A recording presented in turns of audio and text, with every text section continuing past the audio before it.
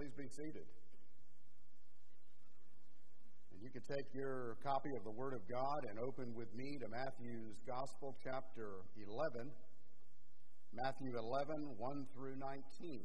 For our third scripture lesson this morning, if you'd like to follow along inside of your bulletin. I believe this passage speaks of expectations. What are your expectations in life? Your expectations for yourself and for your future. What are your expectations of the kingdom of God and His King, Jesus, in your life? I believe this passage probes those questions. And I want to look at it for a few moments this morning and make some observations before we enjoy the Lord's Supper together.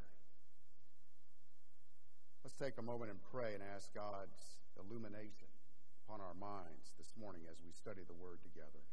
Heavenly Father, I pray now that the words of my mouth and the meditations of my heart might be pleasing and acceptable in your sight, O Lord, our strength and our Redeemer. Father, we wish to see Jesus and Him alone. We wish to rejoice at the voice of the great shepherd of the sheep. And so speak to our hearts of eternal things through your word, that we might be challenged and changed this morning. Greater disciples of you, Lord Jesus Christ. And we make our prayer in your name. Amen. I don't know if you're familiar with the book Great Expectations. It's one of Charles Dickens' most famous novels. In that great story, he tells of an orphan boy named Pip, who becomes the object of a wealthy benefactor's kindness.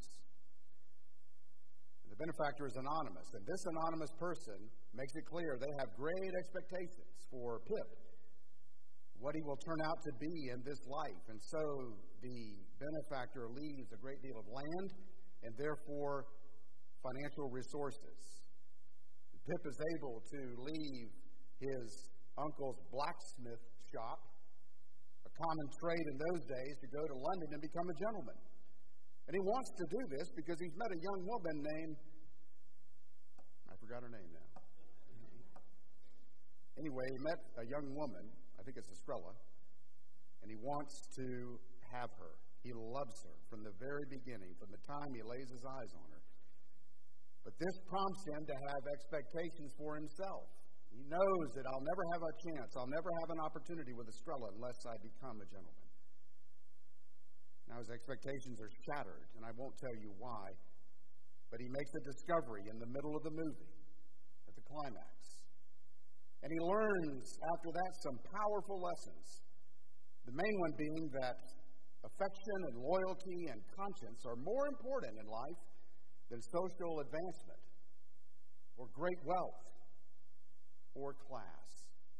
You see, Pip had to have his expectations shattered so that he might see reality. The reality of his life, the reality of Estrella, the reality of what true happiness, true joy, and true meaning is all about. I think that's the case often with Advent and Christmas.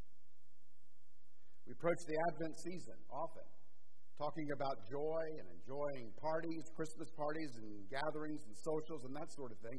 And yet, our lives have unfulfilled expectations. We live in a world of sin. We live in a world that has impacted our lives personally, our families, the places where we work and recreate. Sin has caused a great deal of misery and anguish. But Advent means that in the midst of all of our misery and anguish, God sent His one and only Son to give us a sense of hope, a sense of true joy, downward and inwardly, and a sense of meaning and purpose in life. This passage is a wonderful display of how to deal with expectations, often faulty expectations or unfulfilled expectations. I want you to notice three things quickly this morning. Number one, Jesus corrects John's expectations, John the Baptist, his expectations, in verses 1 through 6. And then secondly, Jesus offers instruction about John in verses 7 through 15. And then thirdly, Jesus challenges our expectations in the little parable he includes in verses 16 through 19. First of all, I want you to notice Jesus corrects John's expectations. John has been thrown in prison, we know, from other accounts in the Scripture. He does not appear to be doing the things, or Jesus doesn't appear to be doing the things that John preached about. You remember when John approached the scene in his own day, he preached and taught. Last week we learned that Jesus was going to be one who would baptize in the Holy Spirit and fire. That Jesus would be the one who would be the great judge and separate the wheat from the chaff. Now John hears things about Jesus while he is in prison. He has doubts. And he sends a delegation of his disciples to Jesus to deal with those doubts. Now let's take a little side road for a moment. The prophets speak of the coming of Messiah in two basic ways. Number one, as the ruling King of kings and Lord of lords to whom the nations will submit. And also, in contrast, as a suffering servant, fulfilling the will of God on behalf of God's elect people. The first advent of Messiah is that suffering servant, as the Lord came in human flesh to die on the cross for sins. The second advent of our Lord Jesus, which we wait for now, is that triumphant advent, where he will be the ruling King of all kings. Jesus must suffer and die and rise again in order to enter into his glory. In summary, John has the first advent of Christ confused with the second. John is looking for one who will do these marvelous things that he spoke of. But Jesus here responds to John's doubts from Isaiah 35 and chapter 61. Go and report what you hear and see. The blind receive sight, the lame walk, the lepers are cleansed, and the deaf hear, and the poor have the gospel preached to them. The coming of Messiah, the advent of Messiah, did not square with what John was looking for. It would involve healing bodies and the broken lives of God's people, of preaching the gospel to the poor. Jesus' first advent was to make God known and personal to his people. He came not to deal with Rome, he came to deal with human sin, to kill it, put it away. Jesus must correct John because John's expectations, not because they're inaccurate, but because they're incomplete. Let me challenge you with that this morning. So often we approach Christ and Christianity with incomplete expectations about what God is doing in our lives, what his kingdom looks like in our hearts. We have expectations that I'll marry one day and have children, but then I don't marry. Some people become bitter over that. I had expectations of a great marriage, but it fell apart. I have expectations that my child would turn out and love the Lord God, but he or she didn't, and there was great disappointment. Bottom line is, we don't know all that the Lord is doing. And that's why we seek to study the whole of sacred Scripture, so that our expectations of the Lord would be in line with what he has in store in his good, pleasing, and perfect will. Well, Jesus had to correct John's expectations. And then notice in verses 7 through 15, he uses this occasion to speak about John, to offer some instructions about John. John's followers return in verse 7 to their master and report Jesus' words. But their question had apparently been asked or posed in a large public gathering. And so if John were having doubts, you can imagine all the people listening to Jesus might start to doubt themselves. Is Jesus really who he said he was? Why is John having doubts? They may even start to doubt John's role. And Jesus addresses these questions by reassuring his audience of the legitimacy of John's prophetic ministry. In fact, Jesus commends John's ministry, and at the same time, he demonstrates, through commending John's ministry, he demonstrates the greatness of himself as God's Messiah. I want you to notice quickly, he speaks of three things. Number one, John's appeal. Secondly, John's greatness. And thirdly, John's reception. First of all, John's appeal in verses 7 through 10. Jesus offers the same rhetorical question three times. What did you go out to see? What did you go out to see? And the purpose of his question is to lead the crowd to realize why they were so attracted to John's message and ministry. Verse 7, they did not go into the wilderness to listen to a spineless nobody. They were driven because they believed John had a message. Verse 8, they did not go because John was a prominent, successful religious leader, living a life of ease and comfort and pleasure, like the Pharisees or the Sadducees. Now in verse 9, Jesus reveals the precise reason why the crowd was so drawn and attracted to John the Baptist, because he was a prophet indeed. Jesus makes that abundantly clear. You see, for 400 years, since the time of Malachi to this day, Israel had heard nothing from the Lord. These people were hungry for an authentic word from God, and it came through John the Baptist. His lifestyle, his very person, his message was so utterly different that they knew he was a prophet. They were hungry for an authentic word from God, and it came through John the Baptist. And they were eager to hear and respond to John's message, which is why they went out into the wilderness, into the desert. John was not just any prophet. He was the last in a series of prophets who prepared the way for Messiah. And he brought the Old Covenant era to its culmination. This is why Jesus points to John in Malachi 3:1. He says he's the forerunner of the Lord. So in summary, Jesus is saying, you've been waiting for 4 centuries to hear and receive a word from God. And now it is here, not simply through John's preaching, but the object of his message is me, the incarnate Word of God, who has come to make God known to you and intimate to you. That's why he's here. And they were drawn to John because of his paving the way for Jesus. A second thing Jesus points out, not only John's appeal to the crowd, but also John's greatness. Look at verse 11. Jesus tells the crowd there was no one greater than John, except he who is least in the kingdom of heaven is greater than he. It's kind of an enigmatic statement. What does Jesus mean? Well, Jesus is emphasizing the fact that John is indeed the climax of the Old Covenant. Even the least in God's kingdom will surpass the greatest under the old era. The splendor of the new covenant surpasses that of the old covenant.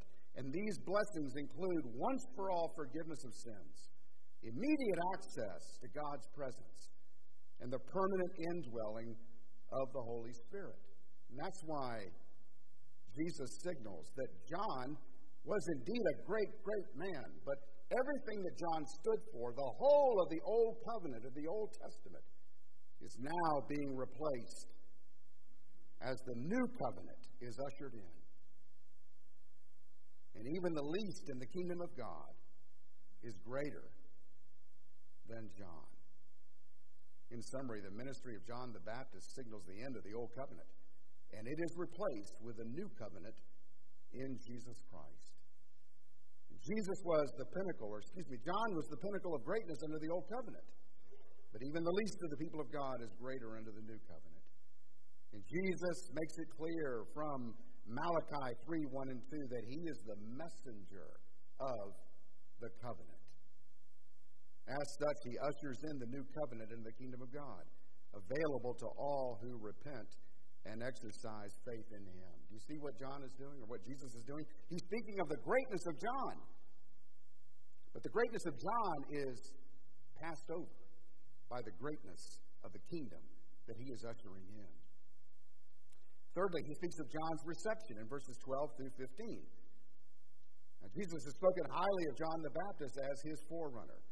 And nevertheless, John, the man and his message, will be opposed. We see that in verses 12 and following. In fact, the whole of the dawning of the kingdom of God through the Lord Jesus will be opposed. The reception will not be pretty. Verse 12, John and his message will experience a violent reception. From the days of John the Baptist until now, the kingdom of heaven suffers violence, and violent men take it by force. John and his message will experience a violent reception. It'll be the beginning of a violent reception. And since John's arrival and Jesus' arrival, the kingdom of heaven suffers violence. What does he mean? Well, what he means is people, because of their expectations, want the kingdom of God to fit their expectations rather than God's. And from the early days of John's ministry to the present moment in Jesus' life, God's reign has not been warmly received, but coldly rejected. John preached in the wilderness, and it convicted Herod. It upset his wife for legitimate reasons, and they had John thrown in prison. Even the religious leaders, even now, they have increased opposition to Jesus. Many in the crowd are discontented with Jesus, his refusal to promote revolution. You know, there are all kinds of reasons why people follow Jesus. In John chapter 6, it was because he furnished bread. Their expectation of Messiah was to feed and to clothe them and to take care of their material needs alone, apart from spiritual needs. In verse 13, Jesus reiterates the fact that the law and the prophets culminate in John, and John was the last of the prophets of the old order, the old covenant. And look at verse 14. Jesus expands on what he said in verse 10, namely, that John the Baptist is not only the forerunner of Jesus, the Messiah, John is also the forerunner of the kingdom of God. This is what Jesus means by revealing that John is Elijah to come. See, conscientious Jews knew that the coming of Elijah, whatever that looked like, signaled the arrival of the kingdom. That's why in John chapter 1, the religious leaders asked John the Baptist, "Are you Elijah? Are you one of the prophets?" There was speculation that the prophets or Elijah would be reincarnated. But that's not what the scripture meant. And John came, according to Luke's gospel, in the spirit and the power of the prophet Elijah. He was indeed the Elijah to come, just not as people had expected. And John is the herald of both the king and the kingdom. And nevertheless, Jesus and his kingdom, as well as John, will experience a violent reception and a growing opposition all the way to the cross. Now, what I want you to see here is not only these three things, but collected together: John's appeal, John's greatness, and John's reception all point to Jesus. His appeal, his greatness, and the reception that he will have. He is God's Messiah. Jesus is the Word incarnate. You want a word from God? He tells the people of that day, the Word is here in the person and work of my Son, the Lord Jesus. You want greatness? John's greatness could not be passed by anyone born of a woman, and yet the least in the kingdom is greater than he, and that means the King is greatest of all, the Lord Jesus. Look to him. John had a terrible reception, and he would end up losing his life in prison. But Jesus also would have a terrible reception that would be infinitely greater than John's, because he would be crucified on a cross. And his death involved not only physical pain and death, but the spiritual absence of the Father for a time, as Jesus paid for human sin. You see, Jesus' appeal and greatness and his reception far and away exceed John the Baptist. And everything that John stood for pointed to Jesus and our embracing of him. Let me challenge you with your expectations this morning.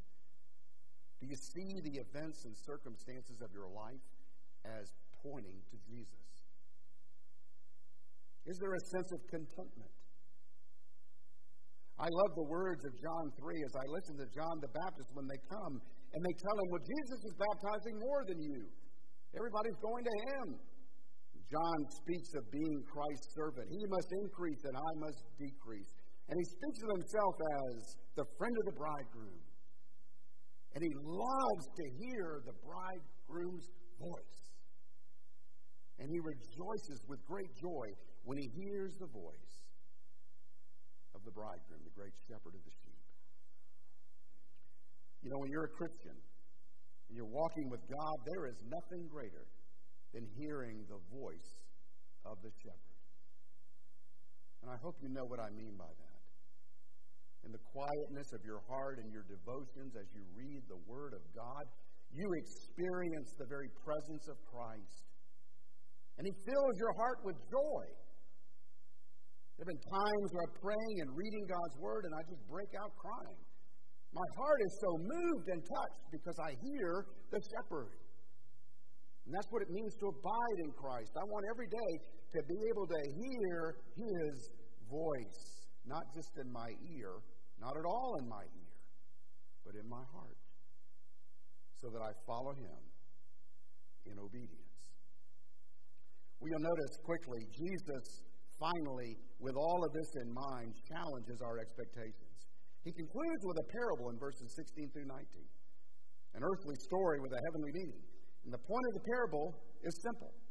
It illustrates those who respond to Christ and His kingdom with criticism or indifference. Just like children playing in a marketplace, they refuse to participate. There is no pleasing them. John came living a holy life, and they labeled him as demon-possessed. Jesus came as a friend of sinners, and they labeled him a drunk and one who lives according to excess. In summary, the little parable points out that for the vast majority, John was too holy, and Jesus wasn't holy enough, frankly, for their taste. Jesus ends by saying, wisdom is vindicated by her deeds. See, in the wisdom of God, both the contrasting appeals of John and Jesus have their appointed place. John represented God's holiness, and Jesus demonstrated God's love and grace and mercy for sinners. Jesus is saying, as one commentator puts it, God's wisdom is vindicated, that is, justified by the very deeds which scandalize those who will not respond. The proof is in the pudding, in the eating of it. When people respond with indifference, when they respond with criticism or cynicism, they are demonstrating the very wisdom of God, because only God can open a heart. And spiritual things don't make sense to people who are lost and outside of the kingdom. They will be cynical. They will be indifferent. Let's look at our own lives this morning. Have the circumstances of my life led me to become indifferent to Christ? Led me to become critical of Christ, His kingdom, His church, and everything else? That's a dangerous place to be. There's an appeal or an invitation in this little parable. Respond to God's holiness and love by repentance and faith in the Lord Jesus Christ. And the conclusion is, don't fall prey to faulty expectations about Christ and His kingdom in your life. Responding to Christ with criticism and indifference. You know, most of the time we don't have the whole story. I was traveling in on Dale Mabry Highway this morning to church, which is always a challenge to sanctification. People do all kinds of crazy things. I don't know what it is about Tampa. But anyway, I pulled up to a big intersection. And, you know, you wait until the light turns, and people cross when they're supposed to. When you see the hand was red, you know, you're not supposed to cross and that sort of thing. Well, the hand was up there, and this woman decides she's going to cross Dale Mabry Highway. All 5 or 6 lanes in this particular intersection. And of course, the light turned green. And I could not go without causing great bodily harm. Walking very short. And all of a sudden, somebody's laying on the horn behind me. And I thought, you can go ahead and get mad. You better not. It's Sunday morning. You know, you're supposed to deliver a message. You can go ahead and get mad. Or you can realize that person doesn't have the full picture. They're not seeing what I see. And I can realize and have pity because there's many times that I've been the one back there. And I couldn't see the whole picture. We go through life like that, ladies and gentlemen. We don't see the full picture. But the Lord God Almighty does. And He who began a good work in you will continue to perform it until the very day of Christ Jesus.